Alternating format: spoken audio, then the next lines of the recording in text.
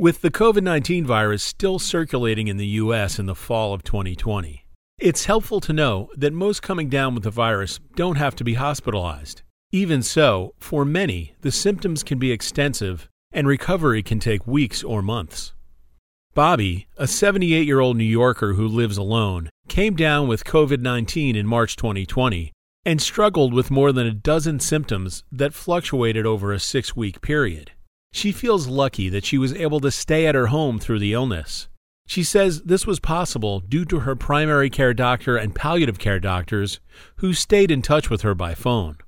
This is Bobby's story.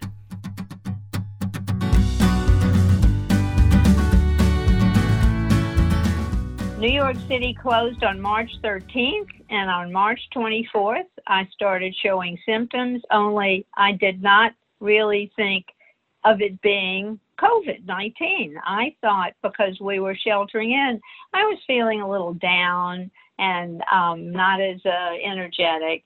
And I was sort of having a little trouble sleeping with some sweats, but I didn't think much of that. And all of a sudden, that really started a few days before, like the 22nd. And on the 24th, I thought, uh-oh. And I called Dr. Audrey Chun, who's my doctor at Sinai, and spoke first to her nurse, and then she called me back.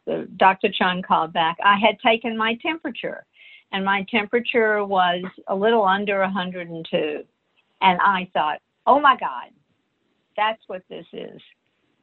So in terms of the timing, for 3 weeks, I had the following symptoms on and off. I'll try to describe quickly sort of what that felt like. And then for the next 3 weeks, I had limited symptoms. Most had gone away, but one in particular stayed on and on and on, and that was the issue of dehydration, which I can describe. And then for the next 6 weeks, I have been, after the first 6 weeks, the next 6 weeks, I've really been going through a period of recovery and regaining strength because stamina is certainly a major issue. And here I am into mid-June, and I am thinking that it's going to take the rest of the summer. But I'm doing well. I'm not feeling badly about any of the stages of progress. It's just that you have to stick to it. So that's sort of my time frame. The issue of temperature, which is one of the ones that's often so publicized, I did not spike above 102 at all. And what I did do in terms of coping was to create a chart so that every 6 hours I could check my temperature. In terms of the symptoms, I made a list. So I'm just going to read you the list because there are too many to remember all of them. And they actually total 13. So I really should call CDC and say, you left some out, because I don't think they list quite that many. The first ones that really gave me the warning when I finally paid attention to it were the sweats and chills, which started happening every night. And I was pretty lethargic, which is what made me think maybe I'm just depressed. But then it became obvious that it was more exhaustion that was setting in. The following symptoms began right after that. Headaches were absolutely excruciating. And there are two ways I describe how this felt. One was I felt like I'd been hit by a Mack truck because it just knocked you out in terms of your energy or, anything you did took extra effort. And the other was I felt like my body was turned inside out because nothing felt like it would feel in a normal headache, for example. These headaches would hit you all around the front of your head, the back of your head. They would move around. They would come and go. It'd be a little less, a little more. Everything was unpredictable. There was no progression of, oh, this is terrible. Now it's a little better, and then a little better, and a little better. It would be down, and then go right back up. So you ended up, I certainly did, feeling, okay, I'm not going to be surprised at anything. Or necessarily expect anything until everything starts winding down, whenever that is. I had terrible sinus pain, really up through my eyes. I had really crusty, dry eyes that no matter what, even with a warm compress, that didn't help. Loss of taste, which is common, I gather. Loss of smell, which all happened right away. I continually had this parched, dry throat. It felt sort of gravelly. And dehydration was a major issue that lasted the longest, no matter how much water I drank, and I drank constantly through day and night. I'd wake up every couple of hours and have more water. Nothing satisfied it. My skin was, the best way I describe that is it felt creepy. It just was weird. I would cream it a lot, but it wasn't dry skin in the same sense. I did have nightmares, not a lot, and for just a sort of concentrated period of time. And one of the worst nightmares was I had thought I was in my house where my late husband and I had raised our children, and someone was coming in through the top floor, and because next door to us was a train station, and all of the riders on the train were coming into my house to sleep there.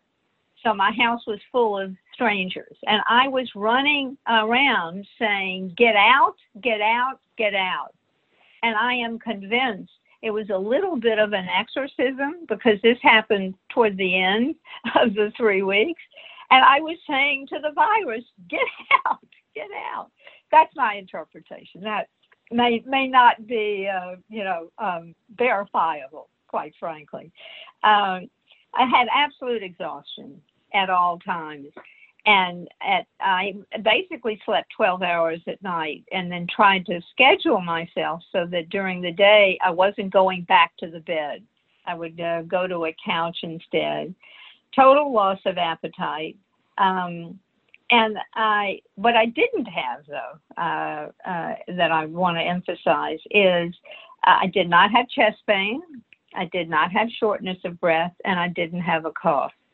So luckily, and I certainly consulted Dr. Chun about this, and she said from the very beginning, without those major symptoms, you don't want to come to the hospital. Can you take care of yourself at home? I live alone, and I said, absolutely. And she was wonderful and stayed in close touch. So that's my symptoms, and those were really all happening, coming and going, but all happening for a good 3 weeks. During the unpredictable days and weeks dealing with the virus and its many symptoms, Bobby found ways to cope. She tracked and treated the symptoms. She adopted daily self-care steps, such as showering and dressing comfortably. She eventually began walking in her apartment, increasing the time as she felt better. She also kept in close contact with her family and doctors.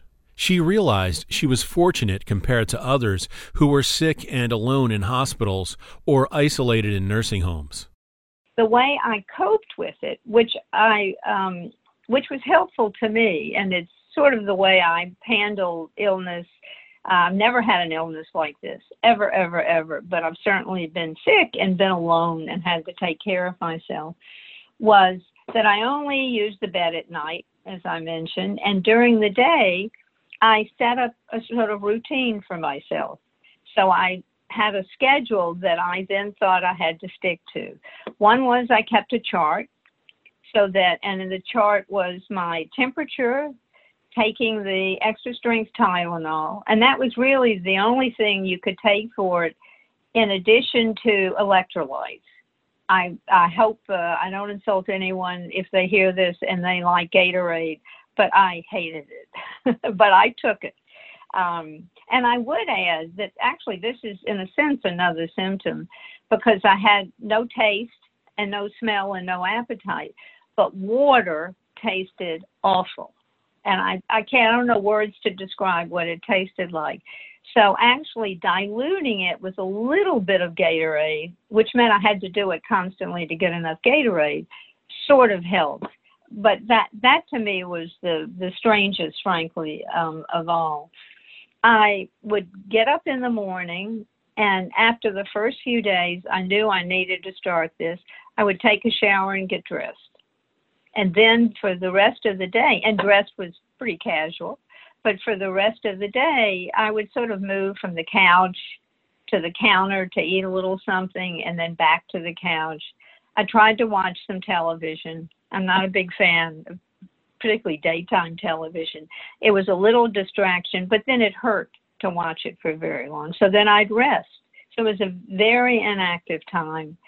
My trainer that I've used for a number of years, when he heard about this, texted me and said, just try to walk a little bit. So I started walking around with a timer, 5 minutes and then 10 minutes. And then over time, I worked up to 15 minutes. And that helped. And it also just helped mentally, giving me a little something to do. I certainly wasn't on the phone or the computer at all. I had no concentration. My 2 daughters stayed in close touch, and they texted, so I was able to connect that way. And I have to say, Dr. Morrison and Dr. Meyer were fabulous. I've worked with them, through my professional job, and they would text occasionally. And when I could give symptoms that were going on, it was reassuring to have them say, oh dear, that sounds terrible, but stick it out, basically. There's nothing alarming about what you're reporting. And I think probably the most important thing about coping for me was that I never felt scared, because nothing was spiking. And I was in an apartment building, and I had neighbors that were really, very old friends actually, who would add my grocery list to theirs when they went shopping and leave it at my front door. So I wasn't stranded, and I knew that I could call on someone if I needed it. And I was always alert enough. I never felt like I was, not able to handle being alone.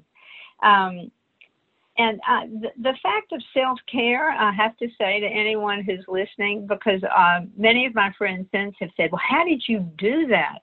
And I just want to say, it was not hard. I didn't want it to be around anyone. You don't want to be social. You don't want to have anybody intruding in this really uncomfortable space. You just want to get through it. And what I felt most was that I would endure, and that I could endure, and I was going to get through it. Bobby also benefited from palliative care specialists, a medical field she knows through her professional role. The palliative care doctors checked in to see if she had symptoms of concern, if she felt okay being alone, and whether she was able to stay in touch with her family. I've been associated with palliative care from an institutional side, and always appreciated and understood how important it was, because it enables any one of us in dealing with either our own sickness or a member of our family to have that much more support and strength and understanding. But frankly, going through this particular personal experience has given me a much deeper sense of palliative care, the practice of it, and the devoted and dedicated people that provide it. And for me, my doctors were wonderful. And I imagine, having not talked to lots of other people who have suffered through this, that I was quite lucky to have this kind of caring support, who, when they were texting me to ask how I was doing, were asking, are you in touch with your daughters? And is there anything you need? And are there any symptoms that are bothering you right now? And are you feeling okay? Can you handle this on your own? That support and that connection meant all the difference in the world, and was really the reason that I never felt scared. I never felt alone. I simply felt I could endure it and would, and I had the support to help me.